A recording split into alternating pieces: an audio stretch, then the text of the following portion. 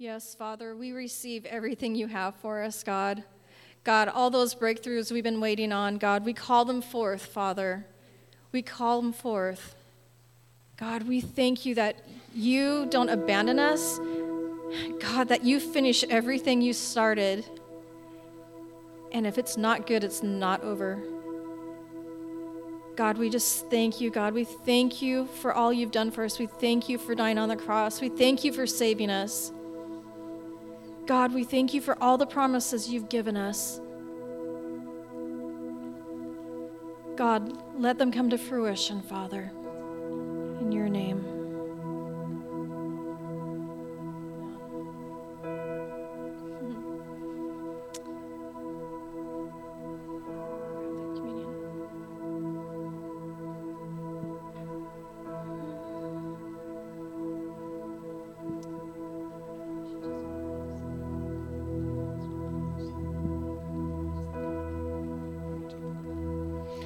So we're going to go ahead and take communion together. And at this time, if you guys would just come on up and grab one of the communion elements and just take it back to your seat and hold on to it. Don't be shy. And we're going to read a scripture, and I'm going to walk everyone through this communion time. Yeah, don't take communion yet. Just take it to your seat and hold on to it.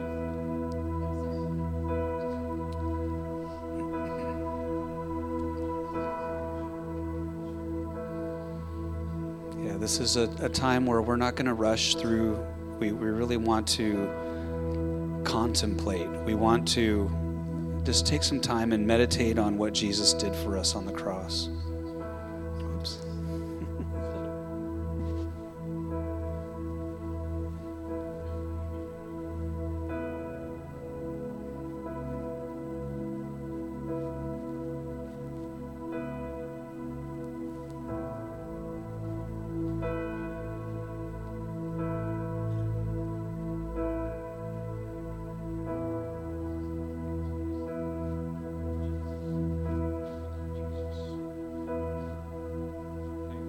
Just hold on to your communion elements, and we're going to take it together.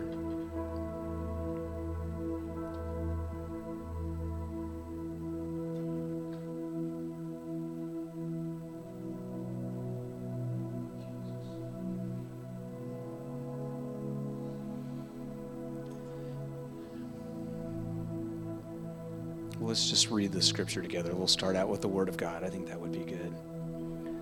So the cup of blessing that we bless, is it not a participation in the blood of Christ? The bread that we break, is it not a participation in the body of Christ? Because there is one bread, we who are many are one body, for we all partake of the one bread. And he took bread, and when he had given thanks, he gave it to them, saying, "This is my body." Don't think it looked quite like this, but matzah bread most likely, but that's okay. He said, when he gave the disciples the bread, he said, "This is my body, which is given for you. Do this in remembrance of me." We take this bread and remember the price Jesus paid on the cross. His body was broken. He paid the highest price. And when the nails went into his hands, he was doing this for you and me. His body, he allowed his body to be broken on the cross as a willing sacrifice. He willingly laid down his life for us. And this is a time where as we remember what he did for us, it's like an exchange of marital vows. He said, "I'm giving you my body. What will you give me?" He's asking us to give ourselves back to him. All he really wants is you. He just wants your heart. He just wants the most intimate, deepest place of who you are. So as we take this bread, we remember the price that was paid to reconcile us to himself, to reconcile us to the Father. He made a way for us to have a relationship with him, with God, the Creator, our Father. So as we take this, we remember in Jesus' name. We remember the price that was paid. We thank you, Jesus.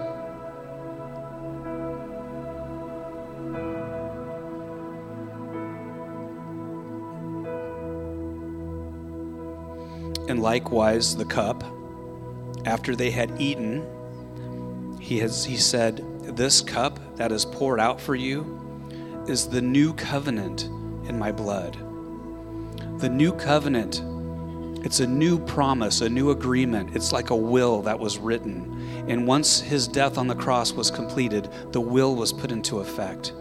Every promise of the Word of God, every promise that God has given us is yes and amen through the sacrifice of Jesus on the cross.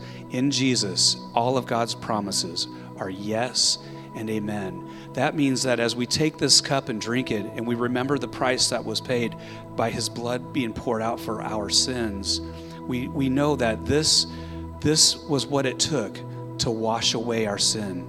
This is what it took to bring healing and reconciliation, physical healing, mental healing, spiritual healing, every part of your body, head to toe. He paid the price. His blood sets us free. The Bible says that the blood of Jesus will cleanse your conscience. If you have something on your conscience, this is the cure. The blood of Jesus will cleanse your conscience from things that lead to death. By his stripes, by his blood, we are healed. Through the blood of Jesus, our sins are washed away and atoned for. So Jesus, we take this cup today and we remember the price, and let your power be released in our bodies as we drink this cup and remember. We will remember what you paid for, and we receive it in Jesus' name.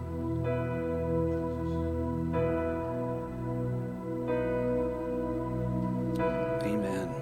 Thank you, Jesus.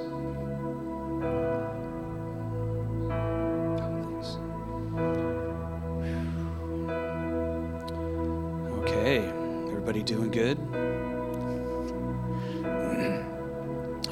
I forgot to mention that we were going to allow that prophetic word at the end of the worship time to go ahead and play through.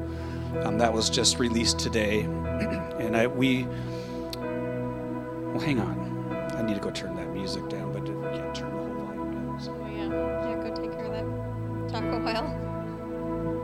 Yeah, we really felt like that word is for us, for our church, and for everyone individually, because we've all kind of been, in a sense, put on pause this last year.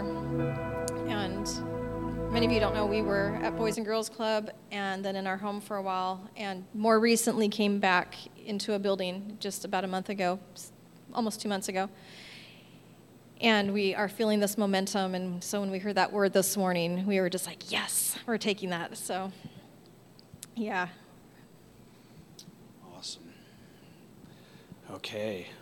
Well, we're going to make ourselves at home like you guys. You know, this is our, if I haven't said this before when you're here, we wanted the setting of this room to feel like our living room.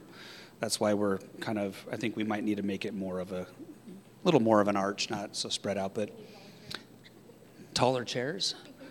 Can you still see us if I duck down here? Not with that thing in the way.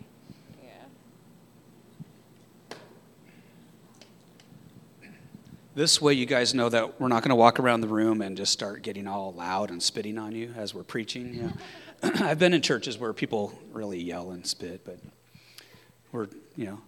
when you start your own church, you get to do it how you want to do it. So we honestly, we try not to hype things up. We don't want to manufacture a move of God. We want to make room for him to come so that when he does move, you know it's not because of hyped upness or, getting all... I mean, not to say that I won't actually get loud on occasion, because there's times where God starts to touch my heart, and normally it's not in loudness that it comes out. It comes out through crying, because I'm a big baby sometimes in the spirit. I just can't help it. That's how God touches me. Some people fall down when they get touched and prayed for. When God starts to move, I cry. I've never fallen out in the spirit. I have been oftentimes drunk in the Spirit. I feel tipsy when the presence of God touches me and really moves on me strong. I feel just almost kind of dizzy at times. Tammy over here, she gets all shaky like electricity, her legs. Saw your shirt shaking a little while ago while we're worshiping. Everyone's different. We're all wired differently. Each one of you is an art piece that God, the Creator, made. He knit you together in your mother's womb. He formed you in the secret place. He wired you. Your thumbprint, your fingerprint, everything about you is different. There is no other like you. And you are precious to him. You mean the world to him. When we were remembering the cross, we remembered the price Jesus paid. I believe that he has written our names on the palms of his hand. I think there's a scripture that says that. When we see Jesus someday face to face, we will know him by the nail scars in his hand. So, we're just going to move on forward. I should do this. I'm going to set a little timer. What do you think, Tamara? Somebody tried to call me. As long as it's not my parents. Probably not. Let's see here. Do I still have the timer? Yes, right there. How much time you guys want me to preach? Go for it. Okay, well, I would like it to be my goal not to go longer than 30 minutes. I would say that we would try to go less, but I would be giving you an empty promise. So I'm just going to set it for 30 and we'll see what happens. I do want to make one little announcement. If you've never heard of this before, there's this thing in our Christian world called the Seven Mountains. Now you may be thinking to yourself, what, the Seven Mountains? Well, without going into all the details, because I actually don't remember all of the details, but there are certain prophetic people in the body of Christ over the years who have had some very specific key words that God had given them through a Holy Spirit download, and then they shared it with the overall body of Christ that moves in, I would say people that are in our stream. If you are in a church stream or denomination that believes in the gifts of the Spirit, that there are prophets that prophesy and that we can all actually prophesy. We can hear God and speak out what we hear him say. And what we mean by prophecy and prophesying, that's another day we'll talk about that, but it's not scary. But the Seven Mountain Mandate was given to some people, some prophets in the body of Christ a number of years ago. And basically, what the seven mountains are, they're different spheres of influence in our society. So as you see, the seven mountains would be the economy, so people that work on Wall Street and the stock market, if you're in financing, whatever. Government, so if you're in any form of government. Family, if you are a person that focuses on family health and life, that would be one of our callings as a couple. That family is a strong part of who we are. That is one of our mountains. Religion, which would be the church.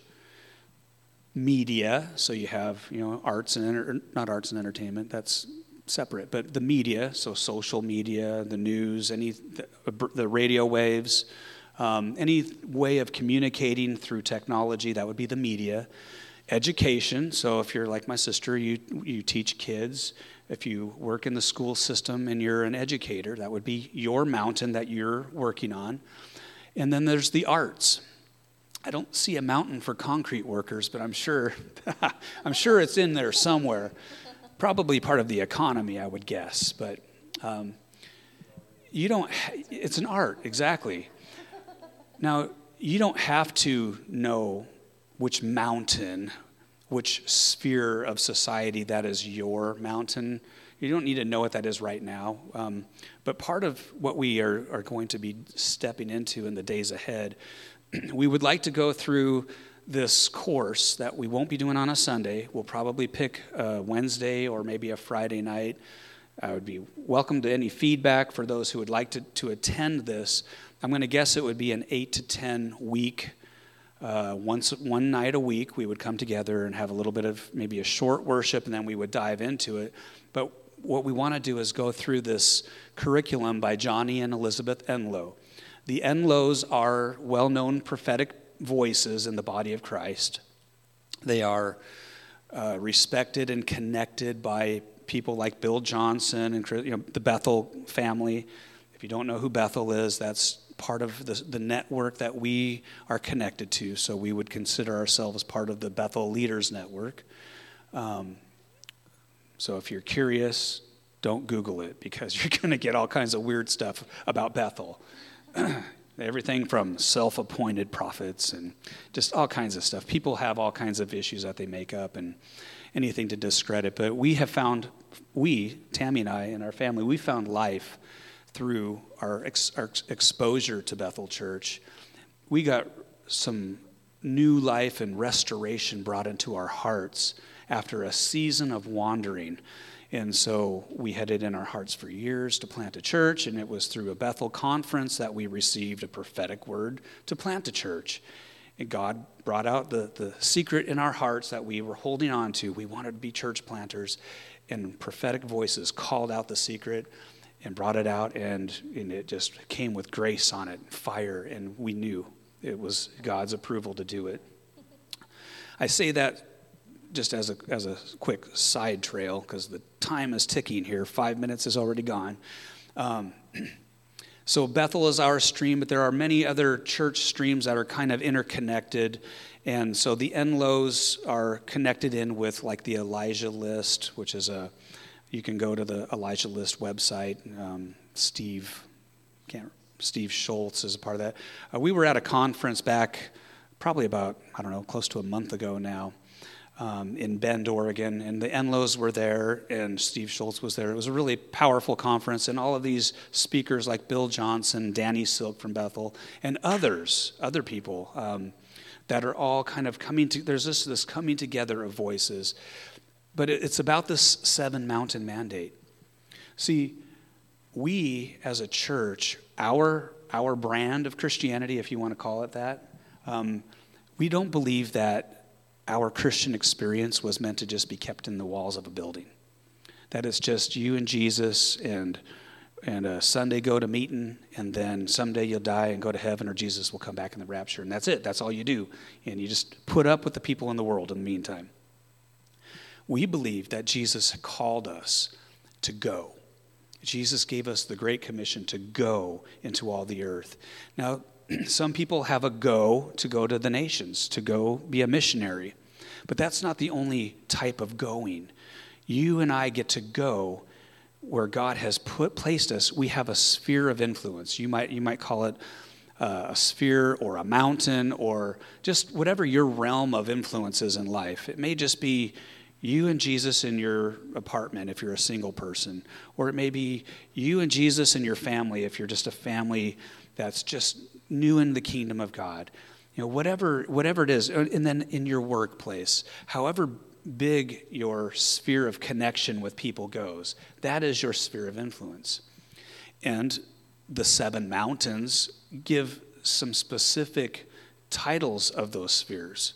So if you probably realize this by now, that those mountains that we just looked at, especially when it comes to government and arts and entertainment and the education system, all of that stuff, there are demonic influences that almost would appear to be the kings of the mountains at this time.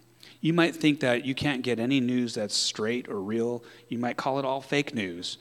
I call most of it fake news, but I've found sources. But whatever you see, the reality is, doesn't matter what I try to tell you is going on. The reality is, we are living in a spiritual battle. Actually it wasn't Jesus, it was Paul. Paul wrote in Ephesians chapter 6 that our battle is not against flesh and blood. You and I don't battle. We do have face-to-face interactions with people, but there's spiritual forces motivating people. We as Christians, we are spiritually motivated and led, hopefully, by the Holy Spirit. He is our life source. He is the one who, over the weeks we've been talking about this in identity. He is the one who has come into your spirit and caused you to be born anew, born again. when the Holy Spirit comes to live within you, the day that you say, I believe, I put my trust in Jesus. The moment you've believed, Paul said in Ephesians 1, having believed, you were sealed, like a stamp on an envelope, or the envelope was licked, whatever, however you want to lick it, just sealed. You were licked. Just face it, Scott. That's what happened. You're like an envelope, and God just licked you. He's like, he's mine. The hound of heaven chased you down, man, and now you belong to him forever. And you smell like him. But he's not a hound. He's the King of kings and Lord of lords, and he smells like heaven. And so you carry the fragrance of God everywhere you go as you deliver concrete and you pour that stuff. The presence of God, the fragrance of heaven just emanates from who you are. And that all gets stronger and stronger through your intimacy with him. So we just bless you with that. Yep. Everywhere your feet go, you carry his presence. That's right. Moving temples. Well, guess what? Now you're a temple as well. That's what I heard. So Ephesians 1, Paul said, having believed, the moment you came to faith in Christ, see, you didn't choose him. He was pursuing you, and you just didn't realize it. Because Jesus said, nobody can come to the Father, nobody can come to me, Jesus said, unless the Father draws them. So God loves you so much that even when you're a sinner opposing him, he goes after you. He chases you down. He wants all people to come to him. If you think that there's a person in your life and your family that hates God, they may think that they hate God, but they're just covering up something that's deep inside of them that is crying out for that God. There's this longing inside of every created human being for truth and for life and for the reality of this creation to come to them and to come into their understanding. Well, let's just take a look at some scriptures. Well, wait, before we go on. So the summit, the curriculum, we want to take probably 8 to 10 weeks. I have to figure out how it's laid out. What we will do is come here to the building, and we will have a short worship and watch the videos, and there's a book. This is actually a book. It's a handbook. And I believe that you can buy one online for about $20 if you choose to do this. And if you can't afford the $20, you can just talk to us if you really want to participate in this. But I think it would be well worth having the book so you can have it in your possession. And we will look at what this whole 7 Mountain mandate thing is. I feel like it's going to put fire in your spirit to go into the territory God has given you. It's going to put more of a purpose and just more purpose on what you do and where you go. As I go and deliver mail, I'm a mail carrier. That's my job. That's how I support my family and pay the bills. As I deliver mail, that is my sphere. That's part of the government, I guess. Doesn't matter if you're a president of the United States or a servant in that mountain. Your place as a believer is to influence, to bring the influence of heaven into that sphere. So let's just look at a scripture. Let's do this. So this is Isaiah chapter 9, 6 through 7. Anytime, just rip the microphone from me. We all know this. This is the famous Christmas scripture, but we're not going to read it at just Christmas because this isn't just meant for snow and Christmas trees and the manger scene to be set up on a stage and all the little kids with their costumes and stuff. No, this is for now. The Word of God says in Isaiah, "For to us a child is born, to us a son is given." We know this is referring to Jesus. "And the government shall be upon his shoulder, and his name shall be called Wonderful Counselor, Mighty God, Everlasting Father, Prince of Peace. And of the increase of his government and of his peace there will be no end." The government of Jesus, the kingdom of Jesus, the kingdom of God. Jesus talked about the kingdom of heaven, the kingdom of God all the time when he was on the earth, all the way up until his crucifixion, death, burial, and resurrection. He talked about the kingdom. The kingdom of God is at hand. The kingdom of God will be within you. He said that when you see a miracle happen, know that that is a demonstration of the kingdom. See, there is a kingdom of this earth, which actually now belongs to Jesus, but it's not fully under his rule and reign. But the kingdoms of the world have become the kingdom of our God. But the kingdom of heaven, God's plan is that that kingdom would break into the earth, that we would be the tools, we would be the sons and daughters of heaven that enforce, that sounds a little strong. People can get scared with words like enforce the kingdom, or when you use words like dominion, we are here to take dominion, but it's not about violence. It might be about spiritual violence, but we have weapons of warfare. We won't go into what those weapons are, but we don't pack guns and go kill people that don't come to Jesus. We're not Muslims, Not all Muslims in America do that, but in other countries, it's true. Some country, we just watched that this morning. There was missionaries in an Islamic country, and they are not allowed to preach the gospel. You're not allowed to practice Christianity because you will be either put in prison or killed. It's against their laws. But the kingdom of God that has come into your life, God never intended for it to be trapped just within your body or to be trapped in a holy huddle on a Sunday evening or a Sunday morning. His purpose and plan was that he would put his Spirit, the one who the Holy Spirit who embodies the kingdom. The kingdom of heaven is in the Holy Spirit. Romans chapter 14 says, the kingdom of heaven is not about eating and drinking. It's not about whether or not you eat meat or pork or whatever. It's not about wine or just water. It's about righteousness, peace, and joy in the Holy Spirit. So the kingdom is in the Holy Spirit. So when the Spirit of God came to live inside of me and inside of you, you received a deposit of the kingdom. And that kingdom, his government, the king's domain. So a kingdom means the dominion of the king. Wherever Jesus is king and ruling, that is where the kingdom is established. Starts in your heart. Starts in your sphere of influence. And that might just be you and Jesus, or you and your family, or a little bit beyond that, or more. But the kingdom, God's intent is that his kingdom would increase, it would expand. So let's look at another scripture here. Luke chapter 17, 20 through 21. And this is if you see TPT on the bottom, that just means the Passion Translation. I kind of bounce in and out of it. I love it because it really just brings new life to some scriptures that I've read over the years, and a little bit of more of a depth to it. It's passionate. But it's not the only scripture version that I use. So I would encourage you to use multiple versions of the Bible as just a side note.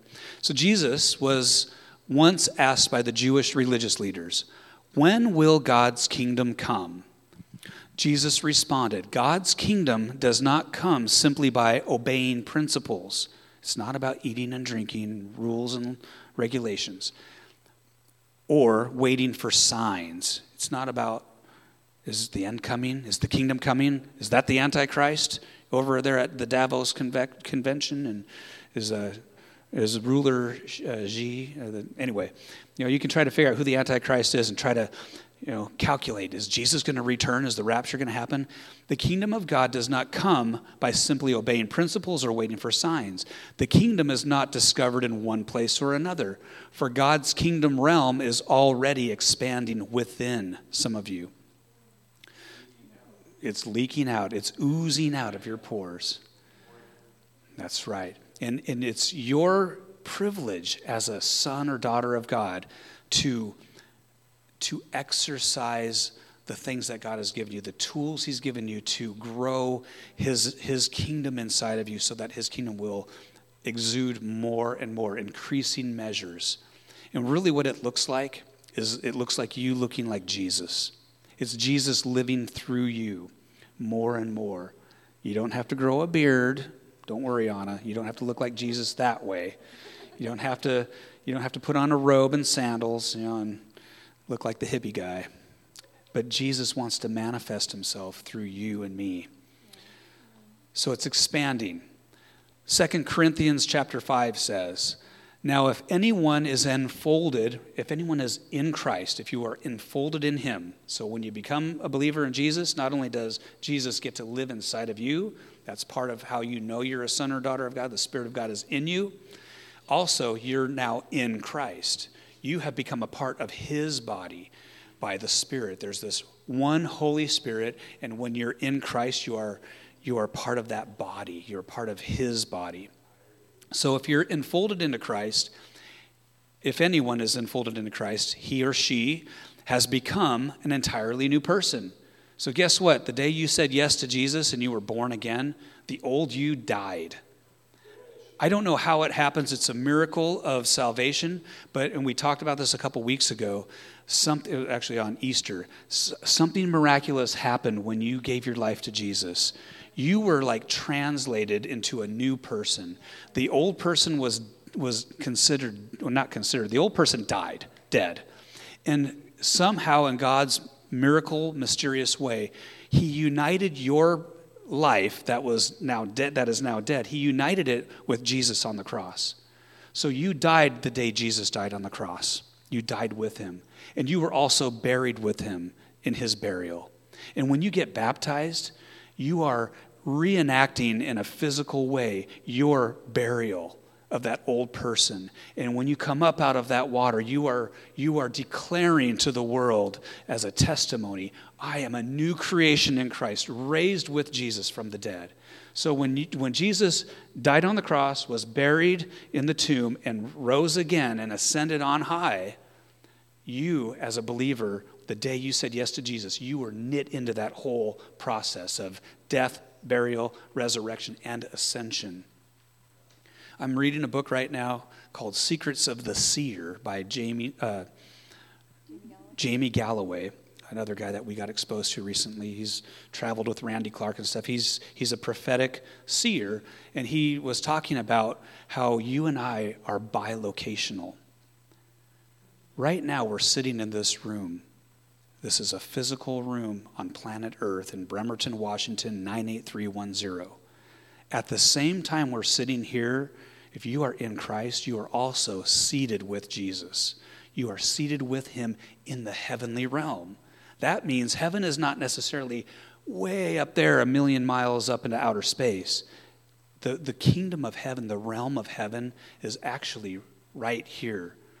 Many people will say it's like a thin veil. All you have to do is lean in. Lean into the presence of God. Lean into the kingdom. Blows my mind when I talk about it. I'm starting to get all goosebumpy right now, so I'll just kind of chill for a second here. Okay. If anyone is enfolded into Christ, he is a new creation. That's not what that says. He has become an entirely new person. NIV says new creation. All that is related to the old order has vanished. Who you were in the past is dead. They're no longer in existence. You don't have to worry about, well, but I did this, but I did that, but I was such a bad person. Paul had people killed.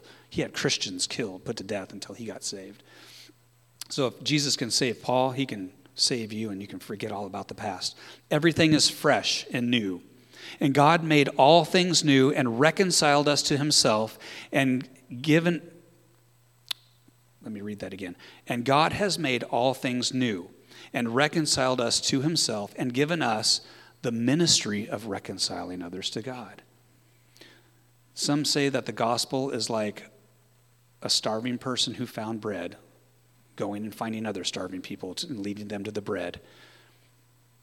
You got reconciled to God, and now you get to go tell people. You get to urge them to be reconciled to God.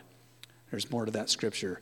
In other words, it was through the Anointed One, speaking of Jesus, that God was shepherding the world, not even keeping records of their transgressions. He does not keep a record of your sins anymore. The cross obliterated your sins. In fact, people when they die who don't know Jesus aren't going to go to hell because of their sins. They're going to go to hell and be separated from God because they rejected the one who took away the sins of the world. So don't fix your focus on what people are doing. Well, they're doing that, so they're not going to go to heaven. No. If that was based on your do's and don'ts, you wouldn't go to heaven either. It's only through the blood of Jesus that you and I have removal of sins. So God is shepherding the world, not even keeping record of their transgressions, and he has entrusted to you and me the ministry of opening the door of reconciliation reconciliation, opening the door of reconciliation to God. We are ambassadors of the Anointed One who carry the message of Christ to the world as though God were tenderly pleading with them directly through our lips. Be reconciled to God. All he wants you to do is love on people and just say, Jesus loves you so much. He paid the price for your sins. He just wants you to come and belong to him. He just wants you to be his own. He wants to take you under his arm and give you new life and strength and purpose and hope in this dark world. Let's going to look at one of the footnotes for that word ambassadors. This was from the Passion Translation. To be ambassadors, we all know what natural ambassadors do. They go to other countries and represent the country they came from. To be ambassadors for Christ means that we are his diplomatic agents of the highest rank sent to represent King Jesus. You are an ambassador of the kingdom of God. You get to represent King Jesus and his kingdom. That is part of your inheritance. You've been given a title, Ambassador for Christ, authorized to speak on his behalf. You have permission. You have now been commissioned, if you didn't know it. You have been commissioned and authorized to declare the word of God, to speak the words of Christ on his behalf. We are the voice of heaven to the earth, invested with royal power through the name of Jesus and authority of his blood. Royal power. You know, when you receive Jesus, and I heard that was a couple days ago for you. Is that true? A couple months. Okay. So whether it was a couple days or a couple months, something happened. Yep. Yeah, you probably, just the moment you put your faith in Jesus, you sealed the deal with the prayer, but I have a feeling that the line is often not so specific when we actually say the prayer. So I wouldn't worry. Yeah, exactly. It's not always, but sometimes it is important for a person to make a decision. Yeah. So that's good. He's discipling you.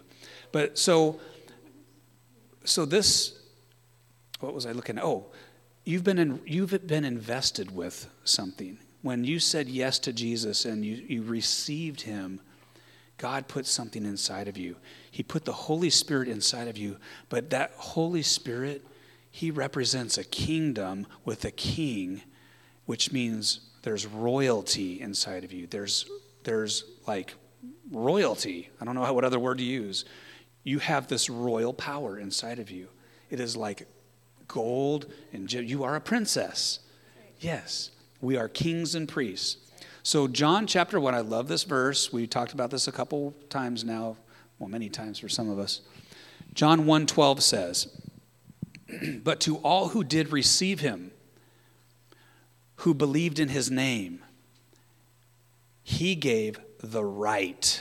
And I always have to emphasize that word because in the English, that's how it's translated. But that word in the Greek is exousia.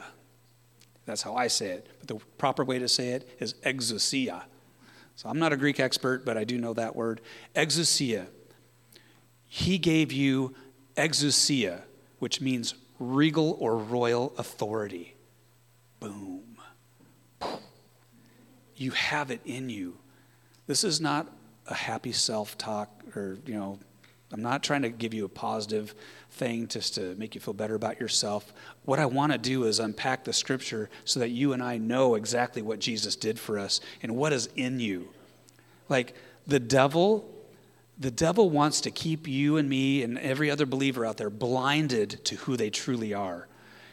He does not want people to come into an understanding of the power that they carry. Because if you discover who lives inside of you and the power you carry and the authority you've been given to speak his words and demonstrate his kingdom, the devil is in a bunch of trouble.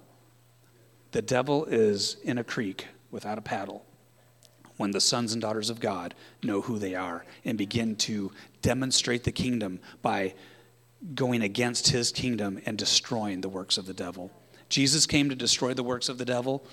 And the answer, God's answer, once Jesus was raised from the dead after the cross and went to heaven, that the Holy Spirit that was operating in his life as a human being, even though he was fully God, the same Holy Spirit that Jesus was operating in to do all of the signs, miracles, and wonders and demonstrating the kingdom, that same Holy Spirit was released on the church, was released on us. You and I have resurrection power living inside of us, and it is that kingdom power that the devil is afraid of.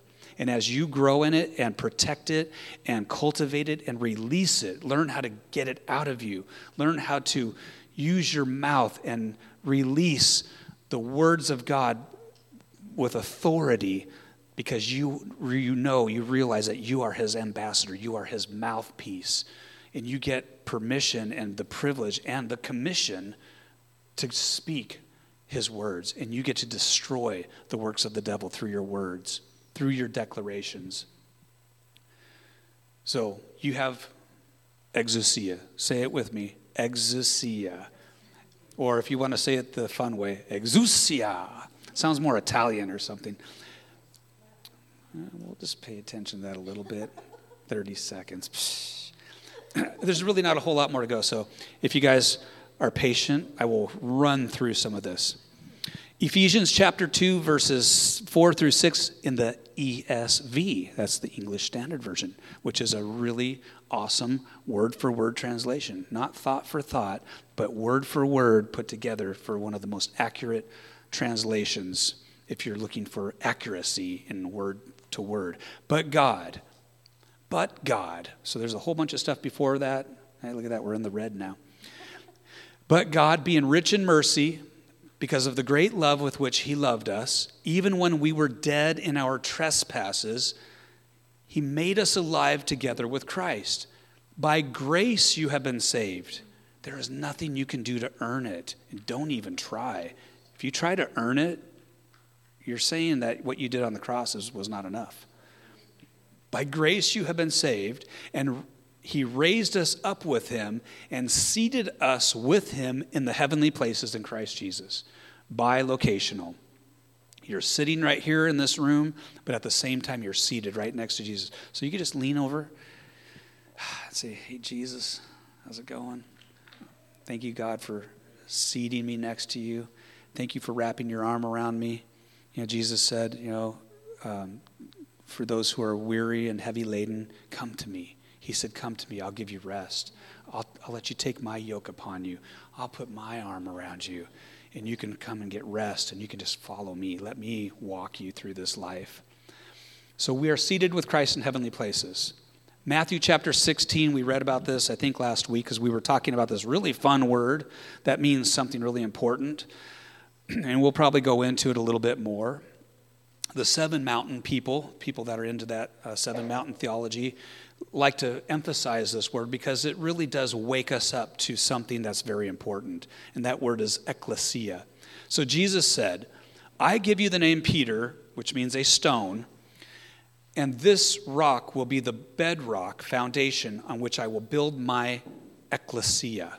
Let's say it again, together. Ecclesia. Ecclesia. It just sounds good to speak another language once in a while. Before you know it, you'll be speaking in tongues. Just ask Anna. She's like, I'll speak in tongues for you. She's like, don't tempt me. Yes. So Jesus said that on this rock, this foundation, on this rock, I will build my church. Now, we translated it as church in the New Testament. It's the first time the word church was used by Jesus. He didn't say, I will build my temple, my synagogue. He said, I will build my ecclesia. Very interesting that we translate it as this word church, which in most minds is, I know what a church looks like. It's that building over there. I see one right across the water over there. It's brick. It's a the Catholic Church, the Star of the Sea. I can see Lincoln Avenue Bible Church over there. Hey, look, there's a church right here called Legacy City Church. Jesus said, I will build my ecclesia, which means my legislative assembly. My legislative assembly. You are a legislature. You are an ambassador, and you are a governor. You are a legislator of the things of God. You get to legislate into the earth the kingdom. And the power of death will not be able to overpower it. I will give you the keys, Jesus said. The keys of heaven's kingdom realm, to forbid on earth which is forbidden in heaven, and to release on earth that which is released in heaven. So you and I get the fun of discovering, well, what is in heaven right now? Is there cancer? No. Well then, if I see cancer here, I get to be used by God as I listen to how he tells me how to do this, because it's key to have an intimate relationship with him and learn to discern his voice. We need discernment, right? Discernment. That's how people say it. I just laugh when I hear that. We need to discern the voice of God. Jesus didn't heal people the same every time. One guy, he spit on the ground and made mud out of the spit and stuck it on his eyes and said, go wash. Other people, he just put his fingers or laid his hands. Other people, he just commanded. He did things in different ways because he was hearing the voice of the Father. I only do what I see the Father doing. I only say what I hear the Father saying, Jesus said. Intimacy is the key. You get to cultivate that intimacy through time with him. But he says, I will give you the keys. The keys, Christ was declaring his church would have keys, which is authority. You and I are given the authority of heaven to lock the gates of hell, basically. I'll read that clearly instead of muttering through it. Christ was declaring his church would have keys or authority to lock the gates or government of hell and open the gates or the government of heaven. So we get to be the ones to bring the government of heaven, the kingdom of God, into the earth. A lot of people don't realize this. A lot of Christians are just waiting for the kingdom to come. The kingdom is a now and later. Isn't that a candy? It's a now and later. You get to have it later for sure. Most Christians are waiting for the later, but they don't realize, well, I could have the kingdom now. So I don't have to create a theology around sickness killing someone and saying, well, it was just the will of God. He sent cancer because, to teach me a lesson. No, God did not send cancer to teach anyone a lesson. He sent Jesus to teach cancer a lesson. He sends you and me to go confront those forces of hell, those spirits of sickness and bondage and whatever spiritual forces are at work on people's lives, and we get to break those powers. Yeah. Makes me think of Mom's testimony of being at work and someone was coughing and just sick, and she's putting her hands on them and saying, be healed in Jesus' name, and them being like, whoa, I felt that. They could feel the power. And how are they doing now? You don't see? There you go. They've been healed. Awesome. So this is a different time, a different message for a different time, but last week we smidgened into it a little bit. We talked a little about this whole thing about how God wants you and me, you and I, to learn how to command. See, we are kings and priests. Priests petition God on behalf of people. Kings release the decrees of God to people. And there's times where you and I get to petition God for something, and there's times when we know it's the will of God that something in heaven is different than what I'm seeing on earth. We actually get to do kingly ministry because we are a royal priesthood, and we get to decree or declare what we know is true in heaven to come into the earth. So when I prayed for my dad, we prayed for my dad's heart to be healed. We didn't say, God, please, Lord, have mercy, heal his heart. There might be a time for that kind of prayer, but no, we felt the faith of heaven rising up within us, and we made the declaration. We said, we declare over your heart, we speak to your heart, we say, new life. We declare into your heart life and strength and health. We speak to your body and we say, be healed, be restored. I just speak it now. I just speak over to your spirit right now. Arise, woman of God. Arise, men of God. Arise, children of God. Arise in your destiny. I declare over you, the fire of heaven has been released on your life, that you are to burn brightly with Jesus, that you are to be a fire. You are to be a light in this dark world. In Jesus' name. Okay, that was a declaration. Yes. Okay, sorry, I gotta go. I got to calm down. And right here, this speaks right to what he's saying. You are a chosen race, a royal priesthood. You are a royal priesthood. And we talked about that last week. You know, it could be a kingly priesthood. I was just reading some more deeper dive into this royal priesthood part of who we are. And there's a link into the book of Hebrews where it says Jesus came from this priesthood called the Melchizedek priesthood, the order of Melchizedek. Now that sounds kind of weird. You know, it sounds like, is he speaking about some kind of cult thing or something? No, Jesus, there's this Old Testament figure, and I'm not going to go into it now, but there's this person in the Old Testament that appeared whose name was Melchizedek. He was a king. And Jesus came into the earth and functioned in the earth in that same order of Melchizedek, who was a kingly priest. That priesthood is an order. If Jesus is a part of that priesthood, I would probably guarantee that you and I are a part of it too, because he is King of Kings. He is Lord of Lords. You have a royal identity. You have been brought into the priesthood of all believers when you gave your life to Jesus. You are ordained by God to be a minister, a voice for him. You don't have to go to Bible college. You don't have to go to seminary. You don't have to speak from a pulpit. This is not the only place to minister. You get to take the gospel. You get to take the kingdom and influence of heaven into all the earth, everywhere you go. So you are a chosen race, a royal priesthood, a holy nation. Let that one sit on you.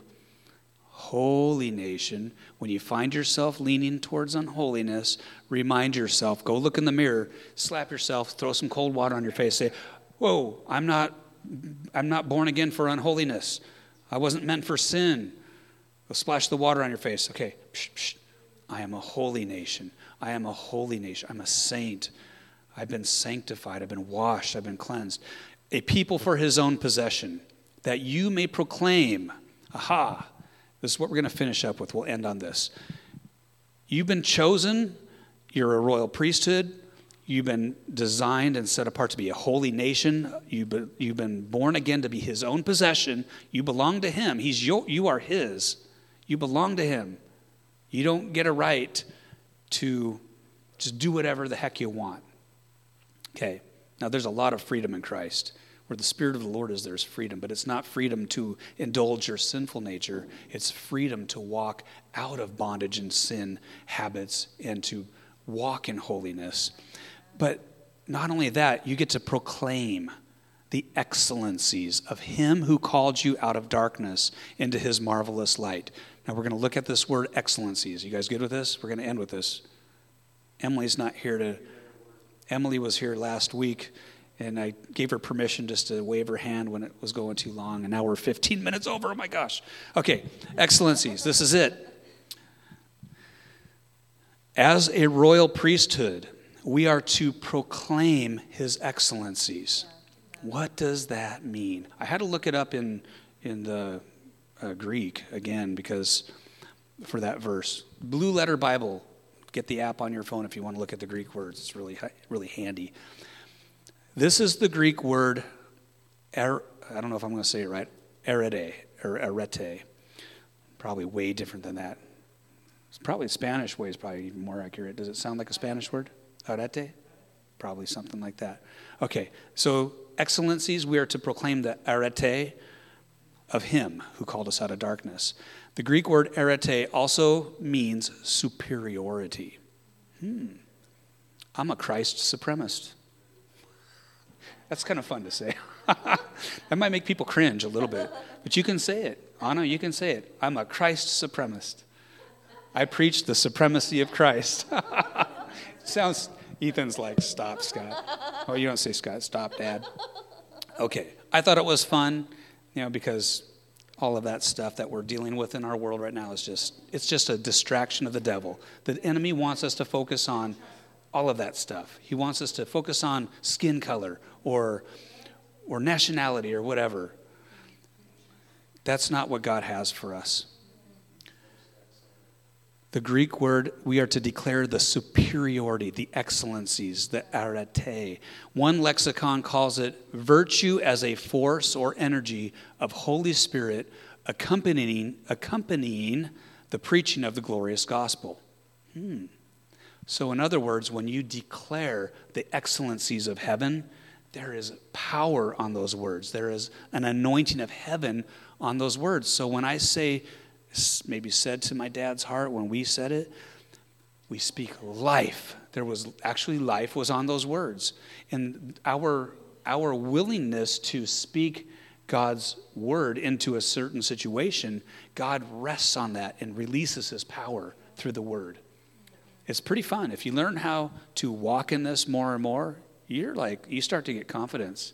You'll be like, you may not even say it out loud next to someone, but you can see somebody's like weighed down by something in the workplace, and you just might be like, just stand next to them and just speak in tongues quietly where they can't hear you because they might think you're weird. And if they do hear you, just say, I'm just praying, just speaking in another language. Okay. As representatives of King Jesus, we are called to proclaim the superiority of God. We have the privilege of releasing the force or energy of the Holy Spirit. Now, we're not saying the Holy Spirit is a force or an energy, but the person, the Holy Spirit, has power for you and I to release, or energy, or exousia, authority, whatever it is that he wants to, the dunamis power, that dynamite power. It's the force or energy of Holy Spirit as we proclaim the good news of Christ. Why don't we stand up? Let's stand up. You guys are bored, I can tell. Okay, so we're just going to shake a leg a minute here. I do want to make time for if anyone wants prayer. We can come up and hang out here. We'll put some quiet music on. And even if it's not right away, if it's later, you're just kind of hanging out and you're like, yeah, I really could use some prayer. It doesn't have to be. What we don't want to do is set it up so that you're standing up here in front of everyone, feeling uncomfortable, but you really want the prayer, so you're willing to, push through we don't need to do that. We can pray anytime, any place in this room. Even pray later over the phone. It doesn't matter. Just whatever. We want to make room for that. We don't want anyone ever to leave this place with a burden that they're carrying that we could have prayed for and agreed with heaven with you for that thing to be broken through.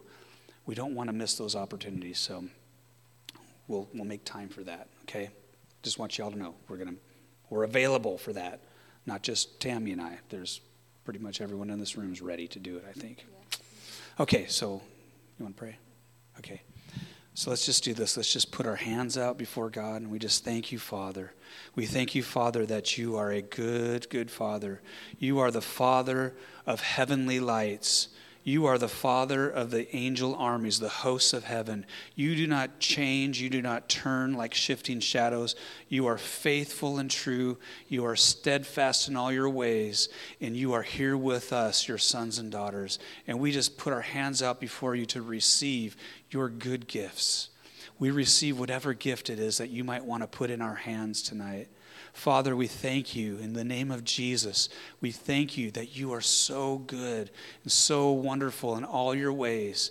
We gladly bring ourselves to you and yield. We submit. We surrender anew, afresh, again.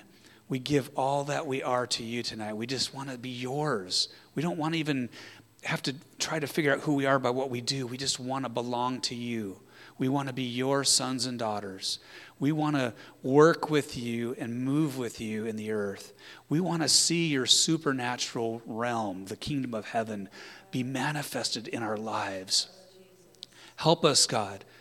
God, forbid that we would live boring Christian lives where there's no activity of heaven moving through us.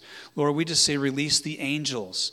Let our angelic overseers, the protectors that you've given us, our guardians, let them come. You said in your word that they are winds and flames of fire. So let the winds and flames of fire of heaven come and surround us.